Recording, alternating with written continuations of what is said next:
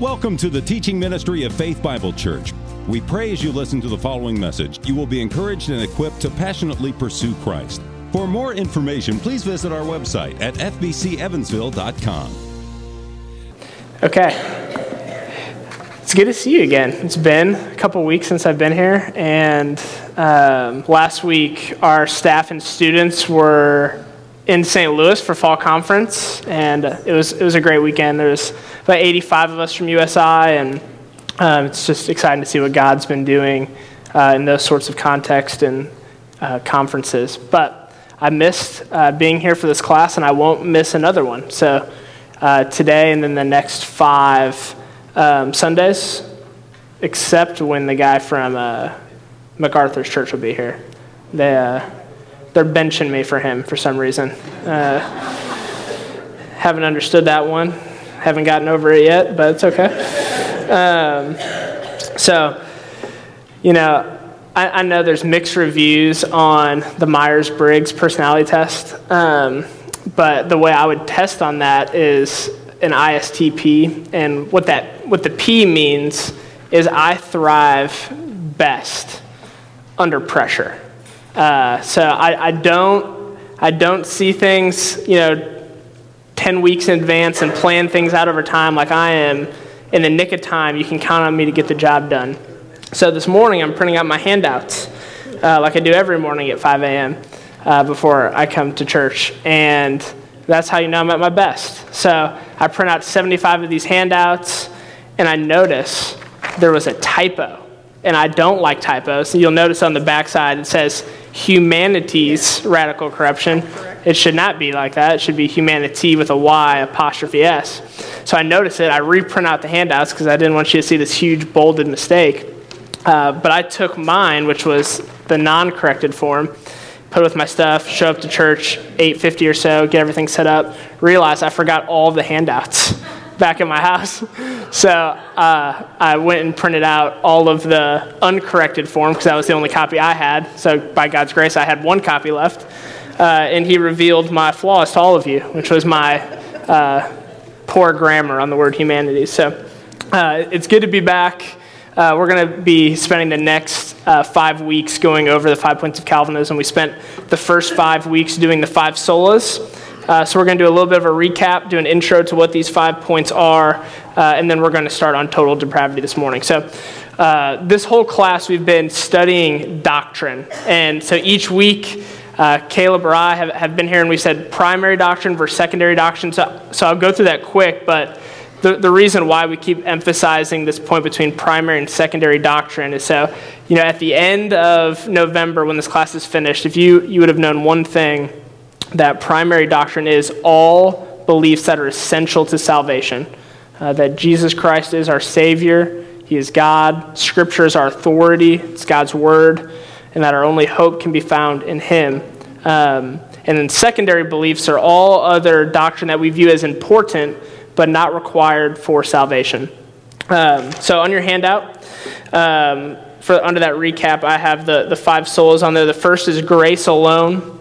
So grace alone is unmerited favor from God, that we don't deserve to know Him, but yet He loves us and gives us His favor through Christ. Our main point there was we deserve nothing, but through Christ we gain everything. Faith alone. So faith is the means by which we're justified or made right before God. Scripture alone, that the Bible is our sole authority of truth and inspiration. Christ alone, that He is exclusive and sufficient, and that through His person and work, we have an object of salvation. And then finally, Soli Deo Gloria. I wasn't here for that, but I'm sure Caleb did great, that all things are for the glory of God. So it was really fun doing the 5 solas. It's such an essential part of what we believe about who God is and how we know Him. But I'm really looking forward to doing the next 5 weeks with you and studying what Calvinism is and this acrostic tulip. So let me pray, and then we'll get into it. Lord God, God, we're just so thankful, God, that we're able to enter into a relationship with you. God, so thankful for Christ. God, thankful that you loved us. God, when we wanted nothing to do with you. God, when we wanted to live for ourselves, you came in and rescued us. God, I just pray for us as we open up your word today and read about the promises that you have. God, I pray that we would cling to them. God, that it would lead to more knowledge of who you are, which would lead to more love for who you are. And God, I pray that we would be able to worship you in light of that. God, help us do that this morning. In your son's name I pray. Amen. Okay, so to start off, why are we studying this? I think that's always a good place to start, is why are we doing what we're doing? And I love the Westminster Shorter Catechism. The first question, I don't know how many of you are familiar with this or have this memorized. I think, you don't have to memorize a whole catechism, but if you were to memorize one question in the catechism, this would be the one. What is the chief end of man? So for all of us, what is your goal in life as a created son or daughter of God, redeemed by Christ? What is your chief end? Amen. So you should have this written on your heart that at your life you want to glorify God and to enjoy him forever. Now that sounds really good, but the question is, how do you do it? How do you glorify God and enjoy him forever? Actual question. I'd say keep him first in everything we do, in our thoughts, in our mind, and things we say. Talk to people about him, let people know that he loves them, and just spread his word like he wants us to. Yep, so keep him first in all things. What else? Get to know him, right? If you're going to enjoy someone or something, you have to know what it is, or know who it is. Being a lesson on total depravity, I would say you must be born again. Yeah, you must enter into a relationship with Christ in order to glorify him and to enjoy him. What else? Obedience, right. Why obedience? I agree with you. You can't have a joyful life without obeying him. Right.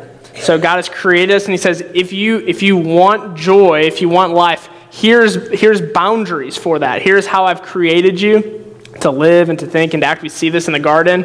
And when we begin to live outside of obedience, we see curse and consequences enter in, even for believers. What else? Yeah. We had a statement last week that I recall. The glory of God comes from the end of ourselves. When we're done with us, then we can begin to really show God's glory. He will come through us. Right. It's like a humility. Yes. Yeah. Submission. Yes. Thinking of ourselves less, not thinking less of ourselves. Killer quote. Anything else? Yeah. Yeah, so talking about him, making him known, absolutely. I mean, all the things that we love and enjoy, we talk about a lot. Why would we think it'd be any different for our King? Yeah, Rick. Yeah, good and the bad, right? So all things that God has done, giving him glory and honor and being thankful. So how do we glorify and enjoy God? I think all those are really good answers, but at the core, it's to enjoy him is to know him. If you're going to enjoy God, you have to know who he is. And the more you know him, the more you'll trust him. And so our goal for the rest of this class is to continue to get to know him more, which would lead to a greater trust, which I think will ultimately lead to an enjoyment of who God is as a result of our knowledge of him. So hopefully we'll accomplish what the Westminster Shorter Catechism is saying here, that we would know him, glorify him, and enjoy him forever. So, brief rundown of what Calvinism is. This will be a good question. What is Calvinism? So, most of you would say, you'd probably fall in three camps. It's only possible to fall in three camps. I am not, or I don't know what it is. So, if you were to define it, how would you define Calvinism? Biblical truth. That's not my definition, but it could be. How would you define Calvinism? Someone comes up to you, what does it mean to be a Calvinist? C-U-L-I Tulip. Okay? But the guy's like, what's a tulip? I don't know what that is. It's a flower. But if you were to summarize Calvinism in just a sentence. Sinner saved by grace. That's fantastic. You go here first, and Marianne. Magnify the sovereignty of God. Magnify the sovereignty of God. Absolutely. So typically, I remember one of my first interactions. So this was my first week on staff at USI. So this was, over 40 years ago. I'm in this guy's dorm room. And I said this, I think, my first week here. But, Evansville is a different culture than what I'm used to. It's a little bit more Bible Belt here. Gospel tracts being handed out at Fall Fest. That doesn't happen at the Lake County Fair in Northwest Indiana. And so I'm in this guy's room, 22, newly married, and I don't even remember how it got brought up, but this guy's like, man, I just can't stand those Calvinists. And I'm like, yeah, me either. Just kidding, I didn't say that. But it was like one of my first interactions of a guy who his only concept of Calvinism was predestination. He knew nothing else under the umbrella of what a Calvinist believes, except for they just believe in that predestination thing, which is part of what Calvinism is, but it's much more deeper and beautiful than that. As we study the scriptures for the next few weeks, what we're going to see is at the end of the day, it does come down to God's grace, magnifying his sovereignty, and all of those things. But where Calvinism as a formal thought came through was right after the Reformation. John Calvin, studying in Paris, he wanted to be a priest, ended up deciding to study law, ends up adopting these viewpoints. And obviously, if you've read anything of Calvin, he's absolutely brilliant, moves to Geneva where he begins to study and write these things out. He's most known for what would be called the Institutes of Christian Religion. I know Ernie, my first year here, did I don't even know what that time's called, but a study through the Institutes of Christian Religion. It's fantastic. It's very dense, but if you want to tackle things like that, it'd be a good place to start. But bonus points if anyone can name all four people on this picture. I'll buy you Starbucks if you like that kind of thing. If not, I'll buy it for myself. Who? No, it's not.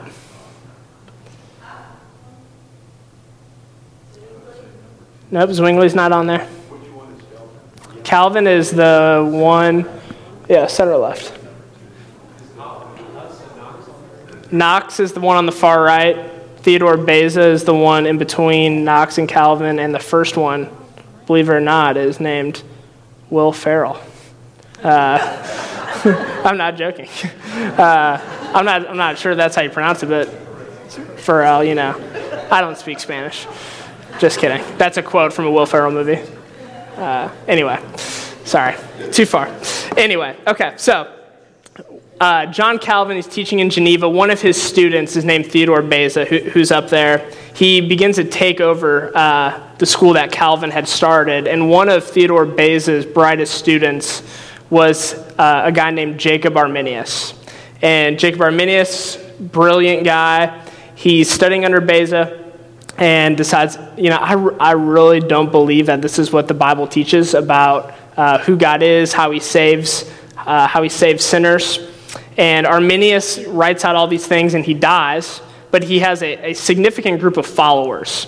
And these followers were called the Remonstrants, and they were followers of Jacob Arminius who wrote out everything that Arminius said, compiled it, and put into what's called the 5 Articles of the Remonstrants. So these might sound pretty familiar. Article 1 is conditional election.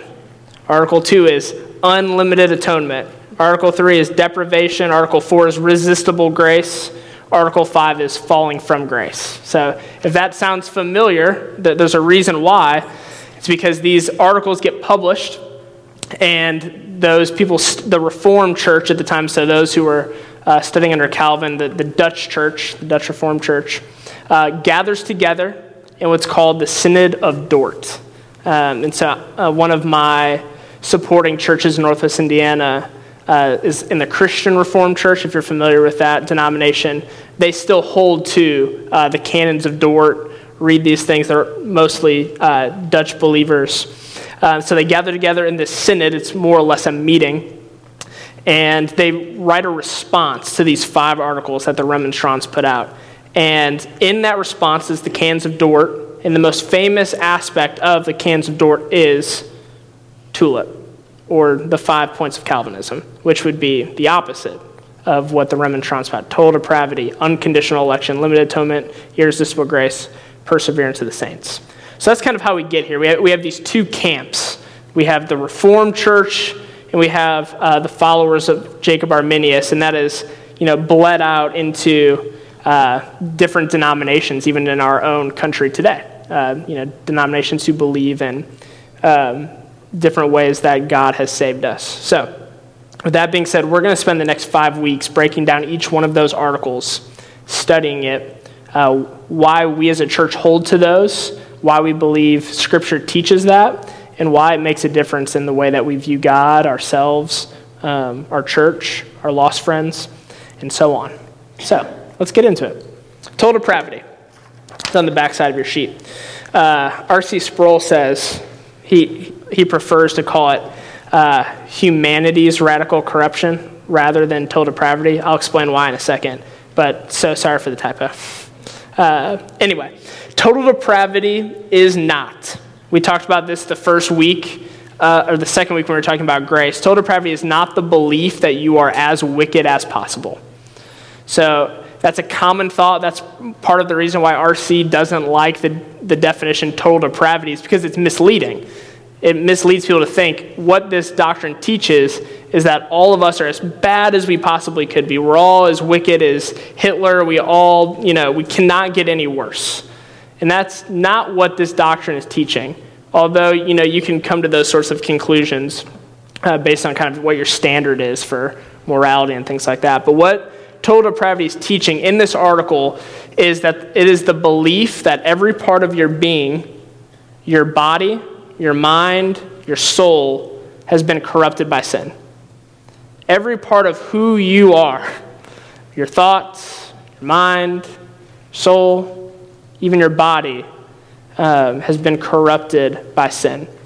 And so the reason R.C. likes to call, I should probably reference these two. I've been using 2 books throughout this class.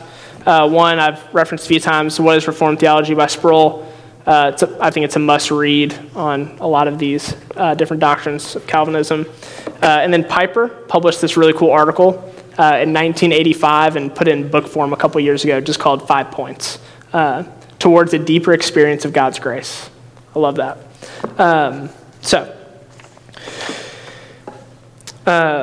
So the reason that R.C. likes this definition, humanity's radical corruption, so much is because of that word radical. And so in the Latin, that word is derived from radix, which means core. And so at your core, or at your heart, what is pumping through your veins is sin. It's corruption. It's in every part of who you are, every part of your being. And I think we even kind of get this illustration when Jesus gives trees that bear bad fruit versus good fruit, right? And so even R.C. would say something along the lines of, I don't think I put this in my notes, we aren't sinners because we sin, but we sin because we're sinners. And so that might sound confusing, or like I'm just, using weird words together. But the reason why it's significant is because when we look at that illustration of the tree is not a bad tree because the fruit is bad. But the fruit is bad because the tree is bad, right? Does that make sense? And so even for all of us as people, the fruit that is going to come from us is not because we're trying to bear good fruit or because good things are happening in our life, because it's at our core, something will be produced. It's like our heart is a factory, and it can produce things. And if you are in sin, all that can be produced is bad fruit. So, if I were to define, or to narrow down total depravity using one word or one concept, the word would be ability. And I think I have that. So sorry. There. Ability. So this is the first blank, our lack of ability. And so I think I was, working on some of this last night, and I was talking to Jen about this. And ability just means the possession of a skill that makes you able to perform a task, right? That's what an ability is.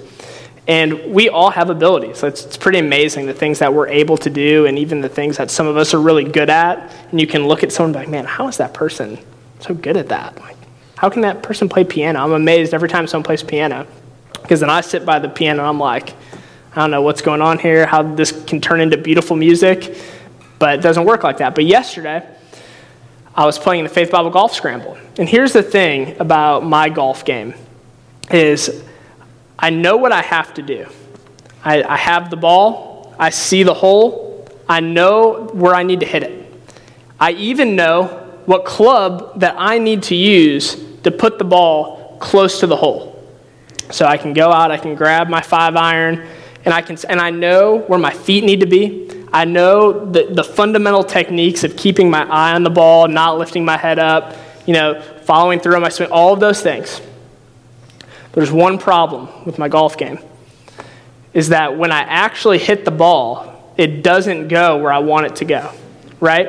It's a big problem. And I think the reality is a lot of us can view our lives as Christians like that. Is I know what I need to do. And because where it gets tricky is every once in a while, I'll put the ball up there, It might be one time every 18 holes, but I'll put it on the green. And I'll be like, man, that was amazing. Like, so much progress is being made. And so often we think the Christian life is the same thing. Is I know where the ball is, I know where the hole is, I know what I have to do, I know how to get there, I know what needs to happen in order to feel like I'm accomplishing the task. And we think, man, if I can just work on my game a little bit more, if I can just grasp the techniques, if I can just see some victories, then I'll finally have mastered the game of golf. Or in this illustration, the Christian life.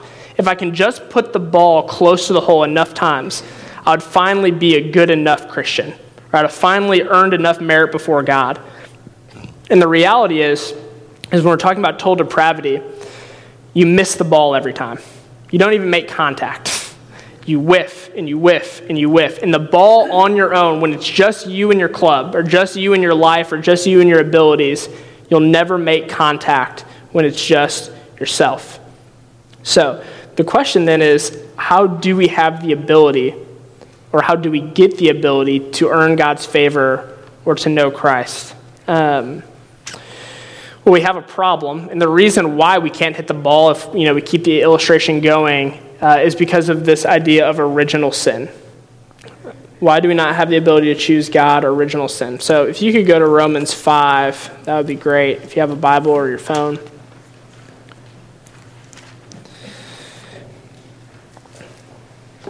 And this text is so key into understanding God's grace and to understanding where we are before God. Because if we miss this, I'll explain in a second. So Romans 5, starting in 12.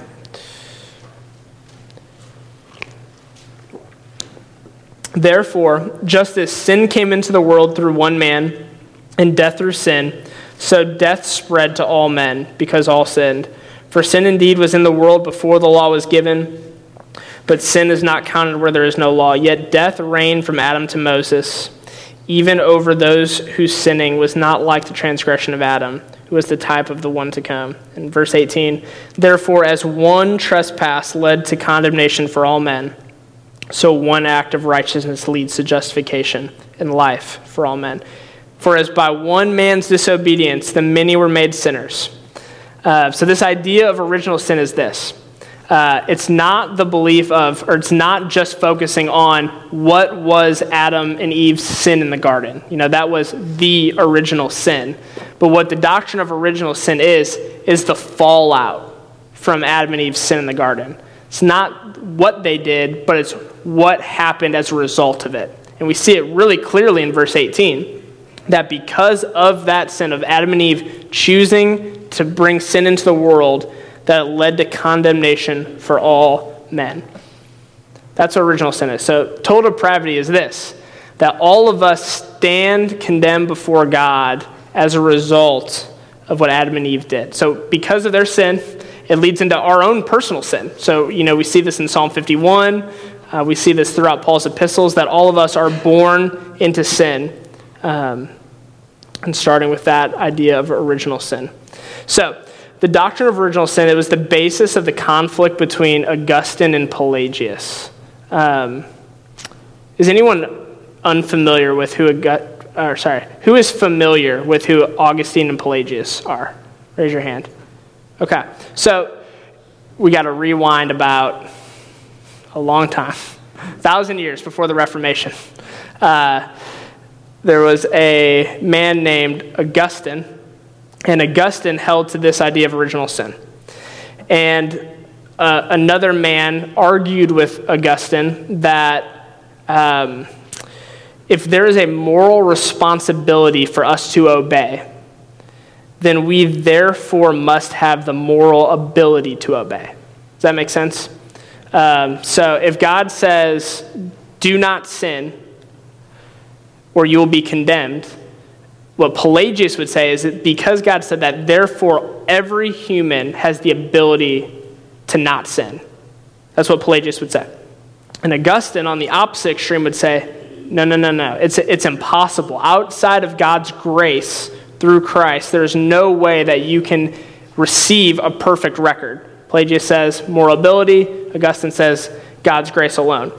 And so that is kind of the dynamic that we're faced with when tackling this issue of total depravity or God's grace or God's sovereignty over the broad umbrella of what's called Reformed theology is, do we have the moral ability or do we not?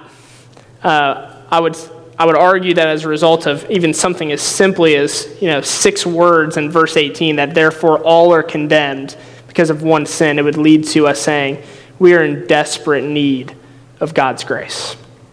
So why is that? Because of our nature.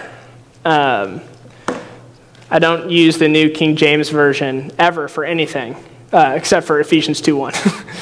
It's a great translation. I think it's great, but I love what it says in Ephesians 2:1 because I think it makes this point very clear, in that you were made, he made alive, who were dead in trespasses and sins. So we look at our nature, and I talk about this at our weekly meetings fairly often at USI because there's such a cultural belief in America's cultural Christianity that we have, that we're all born Christians. Like, we're born, my parents go to church, I go to church, I'm just a Christian. It's what I do. I don't know necessarily what Christians believe. I know some of the important stuff, but that's just who I've always been. Just always been a believer in God and Jesus. And what Paul is saying here is, at some point, you were made alive.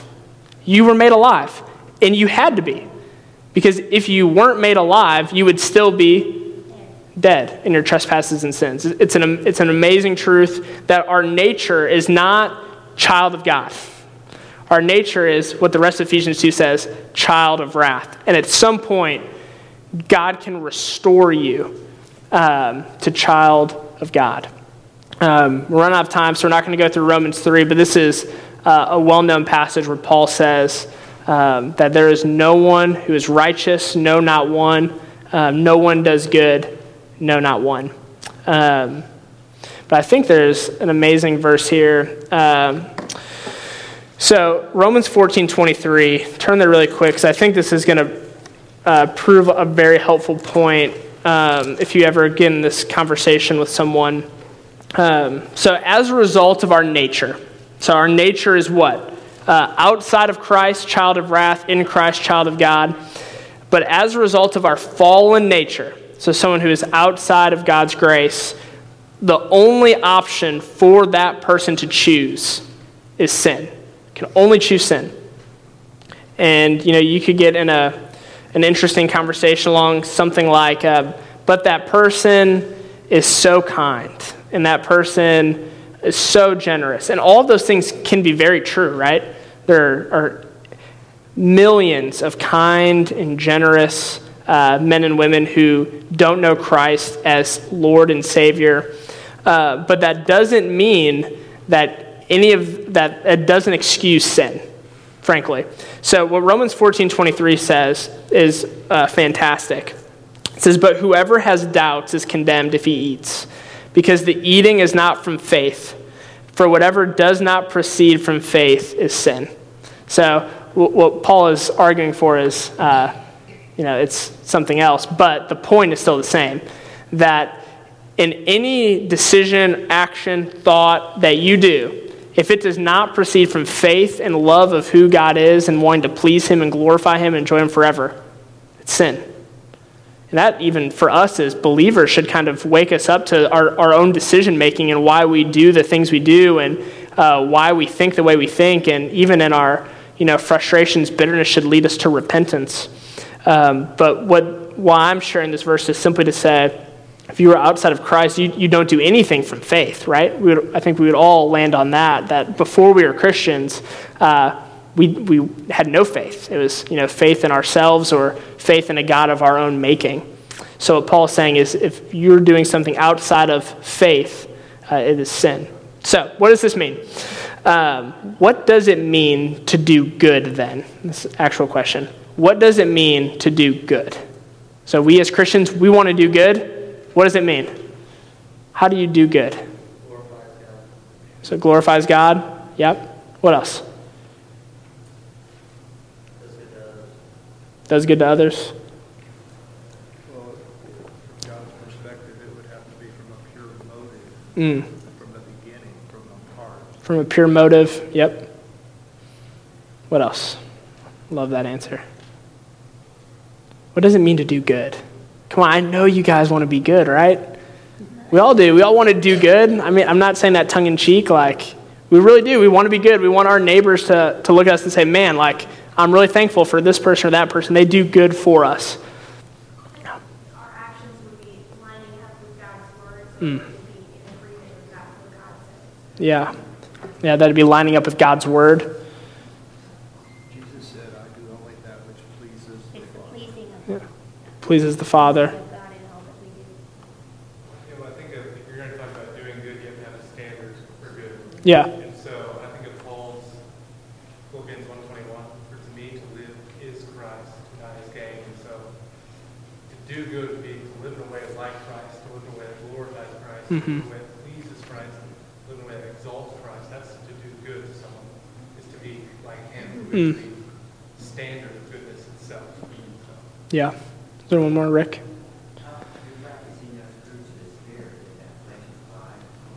Yes.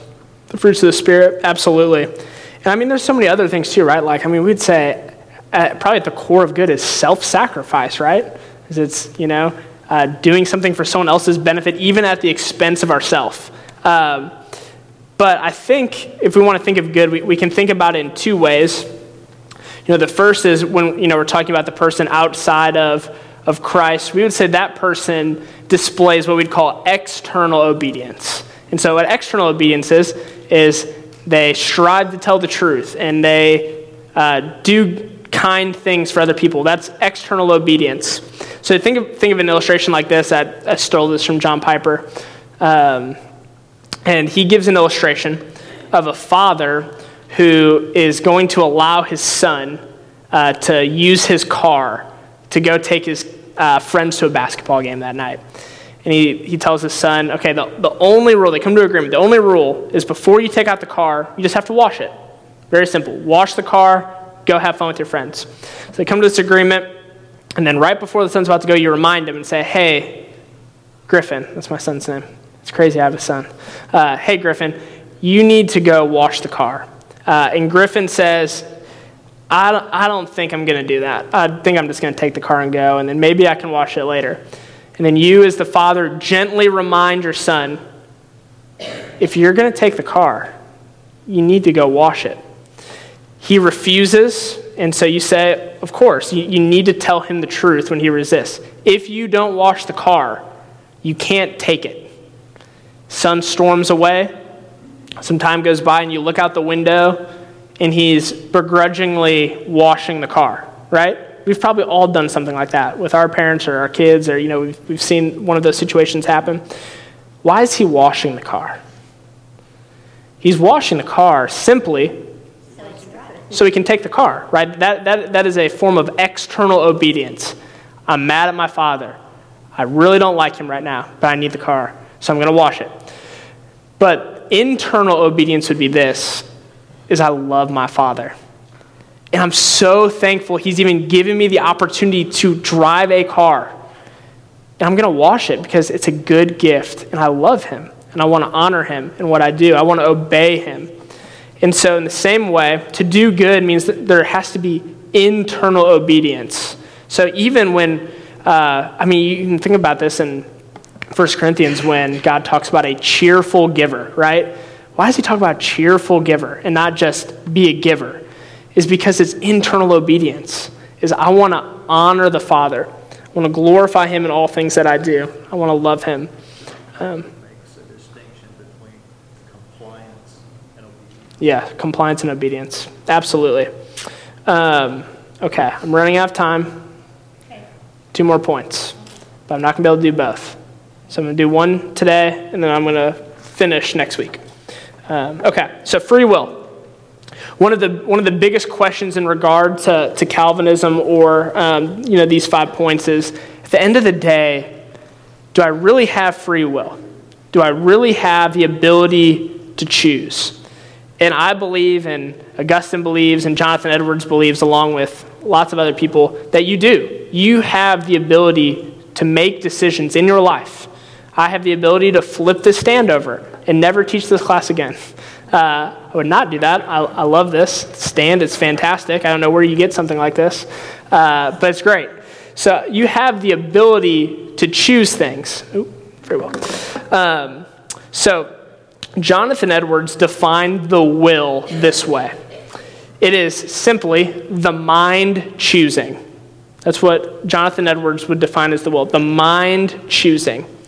And Augustine would agree with this, and he would say something along the lines of that fallen man has kept their will. So all of us, as sinful men and women, we have a will, yet we've lost our liberty. It's an interesting word, especially in America. And what that word liberty means is to act as one pleases. Okay? So stick with me here. You have a will, but outside of Christ, no liberty. Okay? So you have the ability to make decisions, but you don't have the ability to act freely.